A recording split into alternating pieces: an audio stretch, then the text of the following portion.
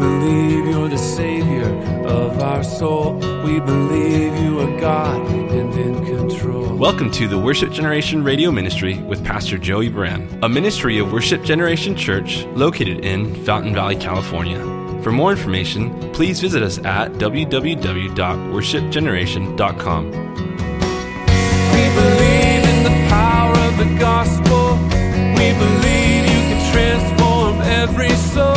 We believe you're the Savior. Now let's join Pastor Joey as we study through the Bible. Let the nations be glad, all his saints rejoice, and let the people sing praises and lift their voice. So as we come to chapter 17 of 1 Samuel, Saul has been rejected as the king of Israel by God, but he's still the king. Saul knows he's rejected. The Lord knows he's rejected him. Maybe no one else really knows other than Samuel the prophet who gave him that word. To the people, he's their king. They've had some victories. Some good things have happened, particularly by Jonathan, Saul's son, and the victories against the Philistines in previous chapters. And Saul blew the trumpet and took the glory and the credit for what his son accomplished. But as a whole, things were looking up for the nation of Israel.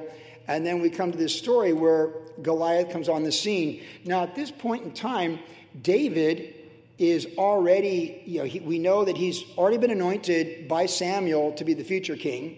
He's the 8th son of the house of Jesse. And we know that he's been called upon to play music for Saul, King Saul, when he has a distressing spirit. So thus far, he's a teenager that occasionally is hired out like a 1099 to come in and lead worship and music for Saul when he's having a bad day. And then he goes back home and takes care of his father's sheep, which is what he does in the family business. And now that's our background. So at the beginning of chapter 17, Goliath is introduced to us. We're told he's 6 cubits tall, which means he could have been as tall as 9 feet, because a cubit is generally considered to be 18 inches. We're told that his armor weighed about 150 pounds. So he's a large man, and he's a strong man. And he's a bully for sure, and he would have bullied all of his own people, so he was their champion of the Philistines. He definitely worshiped Dagon, the fish god, because he quotes his god and intimidates through his god. So he's definitely demonically deceived, and he's very into his false belief system as a Philistine. And he has come out and challenged the nation of Israel to send just one man to fight. So the two armies are facing each other, the Philistines and the Israelites, but they are in the land of Israel, which means it's the promised land. It's God's land for God's people. So if you're going forward, you're gonna expel them, and you're going to have victory. But your heart has to be right. Saul's heart's not right, but David's heart is right. David's not there yet. His 3 older brothers are there, enlisted in the army, and they're part of the Israelite army on this side of the valley. So Goliath comes out, and he taunts Israel and challenges them to send forth one man to fight him. And as you look at the text, it's very interesting because in the previous chapter, when David was anointed to be king, his older brother, who was Samuel, said, surely this is the Lord's anointed to replace Saul. It says that he was, his physique, it drew attention to his physique. So whatever we know about David's older brother, he looked like a bad dude. He had that physique. He looks like the guy that would fight Goliath. He looks like a champion for Israel. We know King Saul is that champion because we know he's already the tallest guy. He controls all the wealth. He's the most powerful man. And he's really good looking. So as Goliath would come out day after day to taunt and challenge Israel to send forth a champion, in the back of everyone's mind immediately would be like, well, our king should go out and fight him because our king is the tallest man. And I mentioned this a couple weeks ago. When you're in 6th grade picking basketball teams, you pick the tall guys usually pick first, but you split up the 2 tall guys or tall girls, and they pick everyone else. But when you're about to play basketball, anyone knows this, that when 5 guys look at another 5 guys play basketball, you always put the tallest guy on the other tall guy. That's just the way it works. Sean Havler, the missionary from Ethiopia, he knew Dave Markey in Russia. He goes, oh, I knew him. Yeah, we always had to face off at basketball at the Bible college because we were the 2 tallest guys. And Dave Markey played college basketball, so that was not going to match up for Sean Havler, and he told me so. So we can picture this. So when this big guy's coming out taunting and saying, send forth their champion, everyone's like, do we dare look at our king? Or you look around the army and the camp and say, well, who else fits the bill? How about David's older brother? But no one has the faith to step up. And it is a game of intimidation, like two boxers squaring off at the press conference 3 days before the fight at the weigh-in or something. It's intimidating, and it's also spiritual. It's a spiritual battle. It's Dagon, the fish god, being quoted by Goliath versus the God of Israel. And that's our background to the story. And in the midst of the camp of Israel cowering in fear and being crippled and paralyzed by fear, because the Bible tells us in the text they were all fearful. In fact, it says they were dismayed and greatly afraid. And we're told that David, he's the shepherd. He's there with his dad. His dad sends him with stuff to bring to the battlefront for his brothers in the army. And with that background, David comes on the scene and he sees Goliath taunting Israel. And he's just blown away. Like, how is it no one will step up and fight this guy? Remember, David's a teenager. And we pick it up tonight in the text, verse 26, from that background, where it says, Then David spoke to the men who stood by him, saying, What shall be done for the man who kills this Philistine and takes away the reproach from Israel? For who is this uncircumcised Philistine that he should defy the armies of the living God? And the people answered him in this manner, saying, So shall it be done for the man who kills him. Now Eliab, David's oldest brother, heard when he spoke to the men, and Eliab's anger was aroused against David. And he said, Why did you come down here? And with whom have you left those few sheep in the wilderness? I know your pride and the insolence of your heart, for you've come down to see the battle. And David said, What have I done now? Is there not a cause? Then he turned from him toward another and said the same thing. And these people answered him as the first ones did. Now the words which David spoke were heard, and they reported them to Saul. And he sent for him. Then David said to Saul, Let no man's heart fail because of him. Your servant will go out and fight this Philistine. And Saul said to David, You're not able to go against this Philistine to fight with him, for you are a youth, and he is a man of war from his youth. But David said to Saul, Your servant used to keep his father's sheep. And when a lion or a bear came and took a lamb out of the flock, I went out after it and struck it and delivered the lamb from its mouth. And when it arose against me, I caught it by the beard and I struck it and killed it. Your servant has killed both lion and bear, and this uncircumcised Philistine will be like one of them, seeing that he has defied the armies of the living God. Moreover, David said, The Lord who delivered me from the paw of the lion, from the paw of the bear, he will deliver me from the hand of this Philistine. And Saul said to David, Go, and the Lord be with you. So Saul clothed David with his armor, and he put a bronze helmet on his head and clothed him with his coat of mail, that's his armor. And David fastened his sword, Saul's sword, and tried to walk, for he had not tested them. And David said to Saul, I cannot walk with these, for I have not tested them. So David took them off. Then David took his staff, his shepherd's staff, and he chose for himself 5 smooth stones from the brook, put them in a shepherd's bag, in a pouch which he had, and a sling is in his hand, and he drew near the Philistine. So the Philistine came and began drawing near to David, and the man who bore the shield went before him. That's the armor bearer of the Philistine. And when the Philistine looked about and saw David, he disdained him, for he was only a youth, ruddy and good looking. So the Philistine said to David, Am I a dog that you come to me with sticks? And the Philistine cursed David by his gods. And the Philistine said to David, Come to me, and I will give your flesh to the birds of the air and the beasts of the field.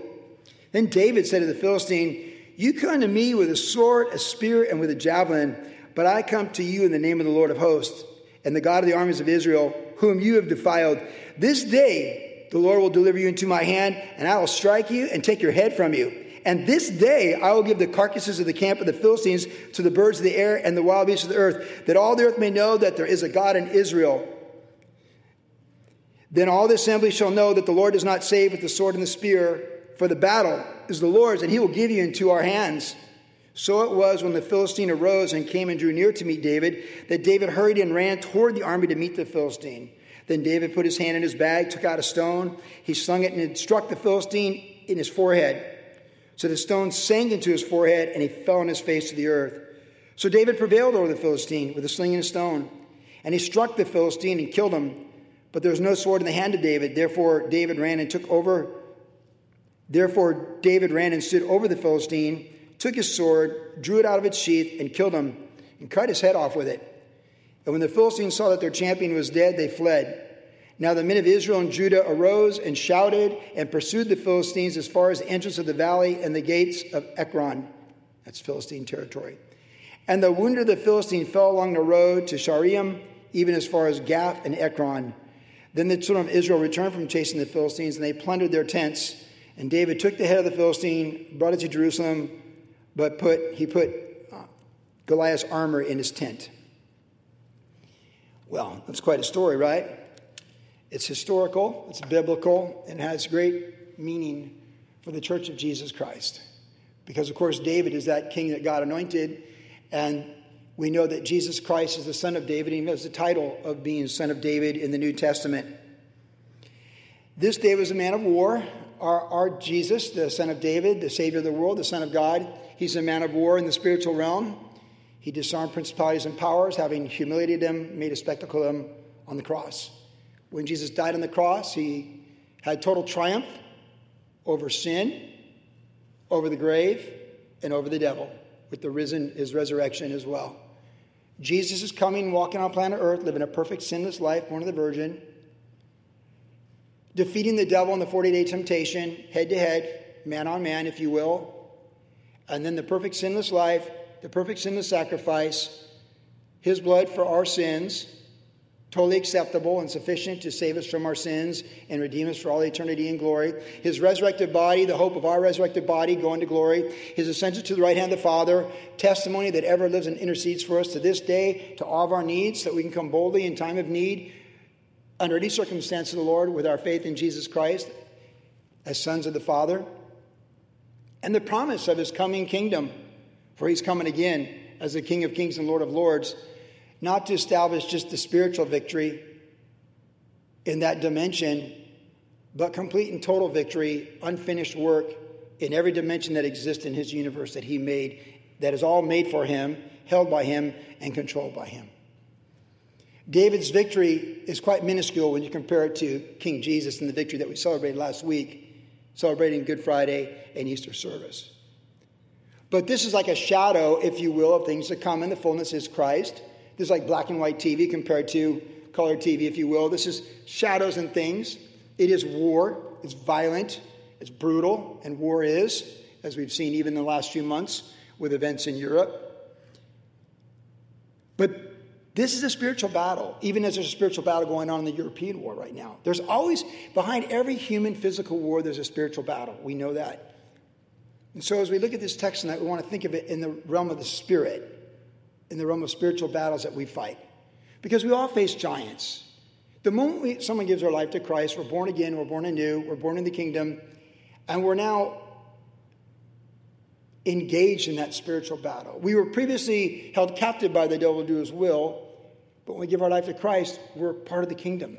And now as we enter the call that God has in our life, everything is forward, onward, and upward with King Jesus, who works in us for his good pleasure and gives us all things pertaining to life and godliness. But it's a spiritual battle to become who we're meant to be, like Christ, in our character. It's a spiritual battle to fight for our marriages if we're married. It's a spiritual battle to intercede and fight for our children and the call that God has on their life, our grandchildren, the call that God has on their life. It's a spiritual battle to fight for our neighborhood and the souls of the people that surround us. It's a spiritual battle to fight for our communities and our region, our state, and our country. It's always a spiritual battle. From the bottom to the top, from the king's palace to the homeless on the streets around the world, whatever language we speak in 24 time zones, there's a spiritual battle behind every human soul on planet Earth. There always has been, it is, and there always will be. And we need to understand when we give our life to Christ, we've entered in that battle. For our weapons are not carnal, but mighty in God for tearing down the strongholds of the enemy. And we don't war against flesh and blood, but we war against principalities and powers, heavenly hosts in the heavenly places. And our weapons are not carnal, but they're the armor of God, with the sword of the Spirit and the shield of faith and all the other things that make up the armor of God. So keep that in mind as we look at this text and consider application. A couple key phrases that may have jumped out to you when we were reading this text. One of them is found in verse 29, when David's brother says he knows more about David's heart than David himself. And David simply responds and says, "What now have I done?" He challenges his brother to give him an actual accusation. But then he says something very profound. is there not a cause? Is there not a cause? When there's evil in the land and falsehood is prevailing against truth, when there's a shedding of innocent blood, when there's the diluting of falsehood against truth, when good becomes evil and becomes good, is there not a cause in the marketplace of thought for people of truth to stand for truth? And having done all stand, is there not a cause? In the human experience, there's just causes and unjust causes. And men and women passionately pursue just causes and unjust causes. And in this story, we need to know David is pursuing a just cause. We also see another phrase that gets our attention later on, down in verse 47. The battle is the Lord's. The battle is the Lord's. So put these two phrases together. You have a cause. Is there not a cause? And the battle is the Lord's. Is there not a cause?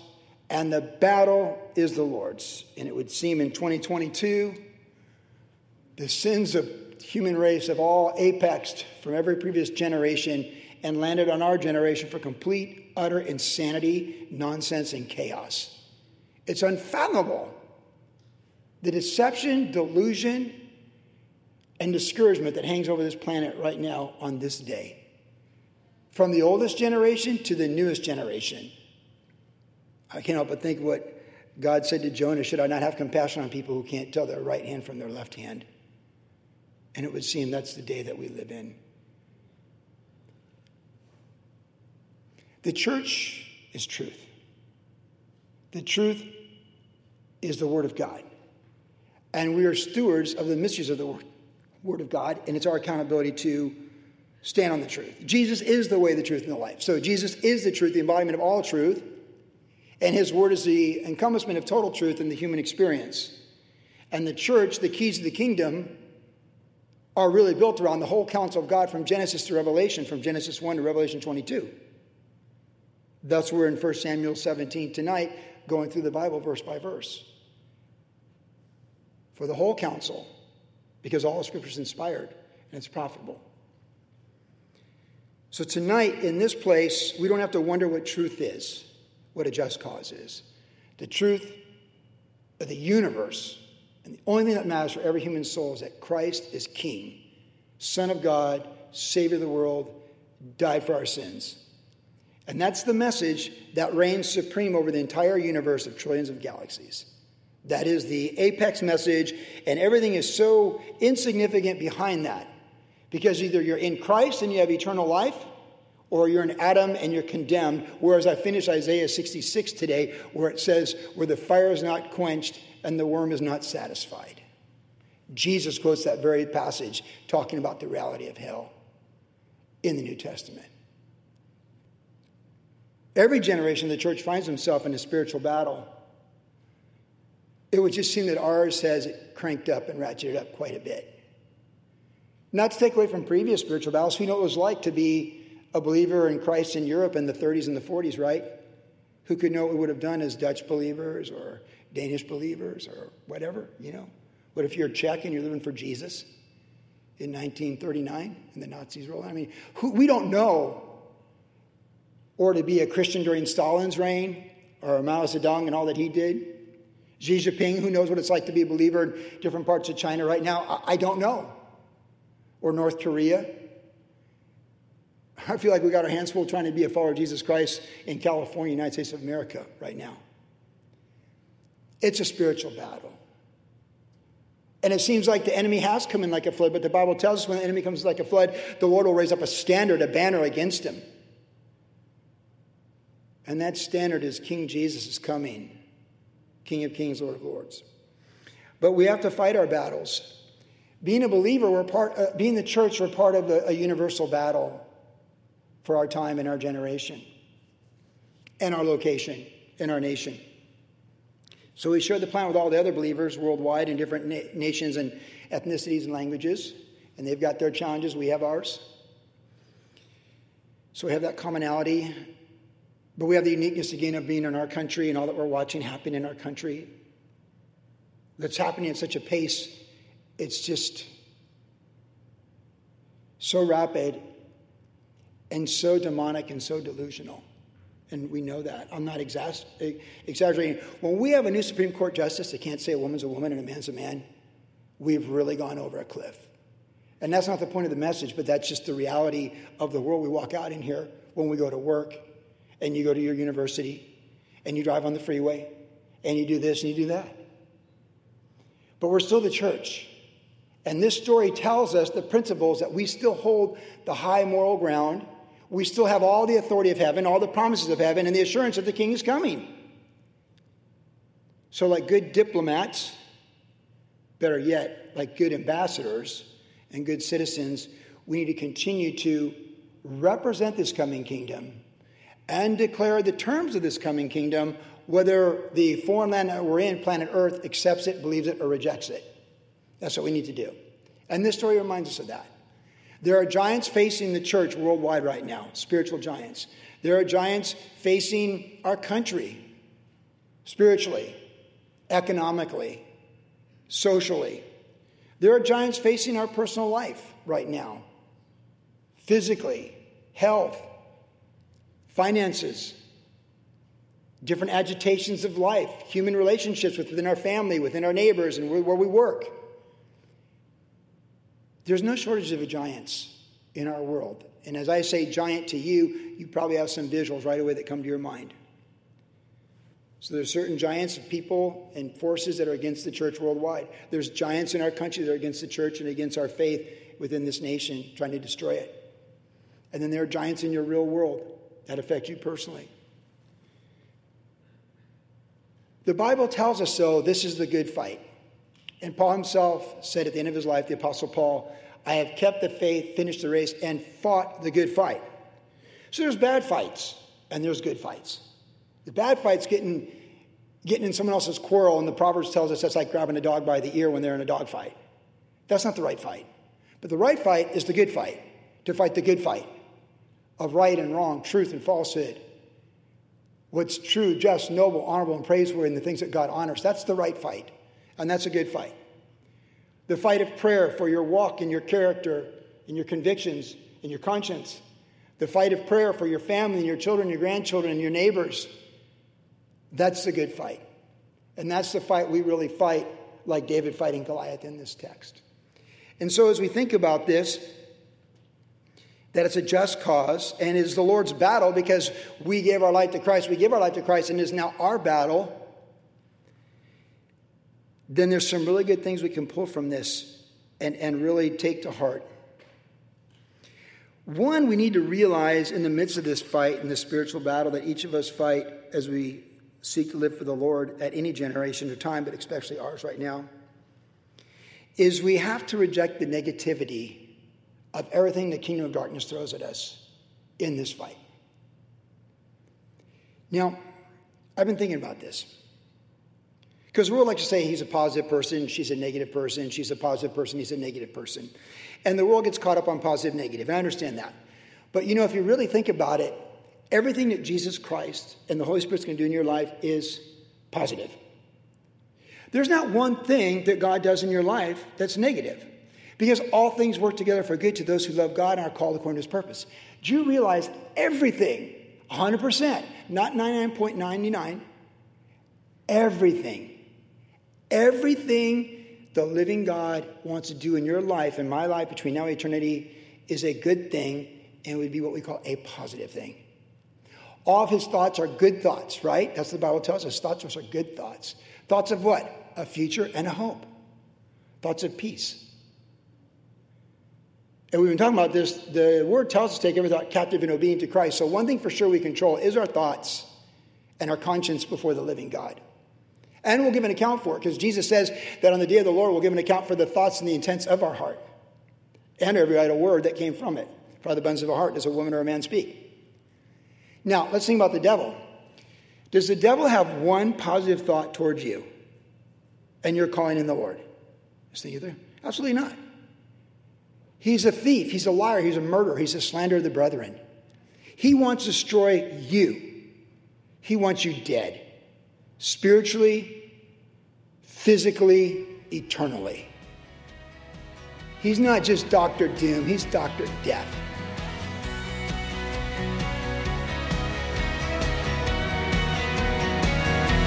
You've been listening to the Worship Generation Radio Ministry with Pastor Joey Baran. If you would like more information about the ministry of Worship Generation, visit us online at www.worshipgeneration.com, where you can listen to the podcast of today's entire message. Worship Generation is located at 10350 Ellis Avenue in Fountain Valley, California. Our service times are Saturday evenings at 6 p.m. and Tuesdays at 7 p.m. And also follow Pastor Joey on Instagram under the tag name @JoeyBaran. Thanks for listening, and God bless. Not ashamed of the gospel.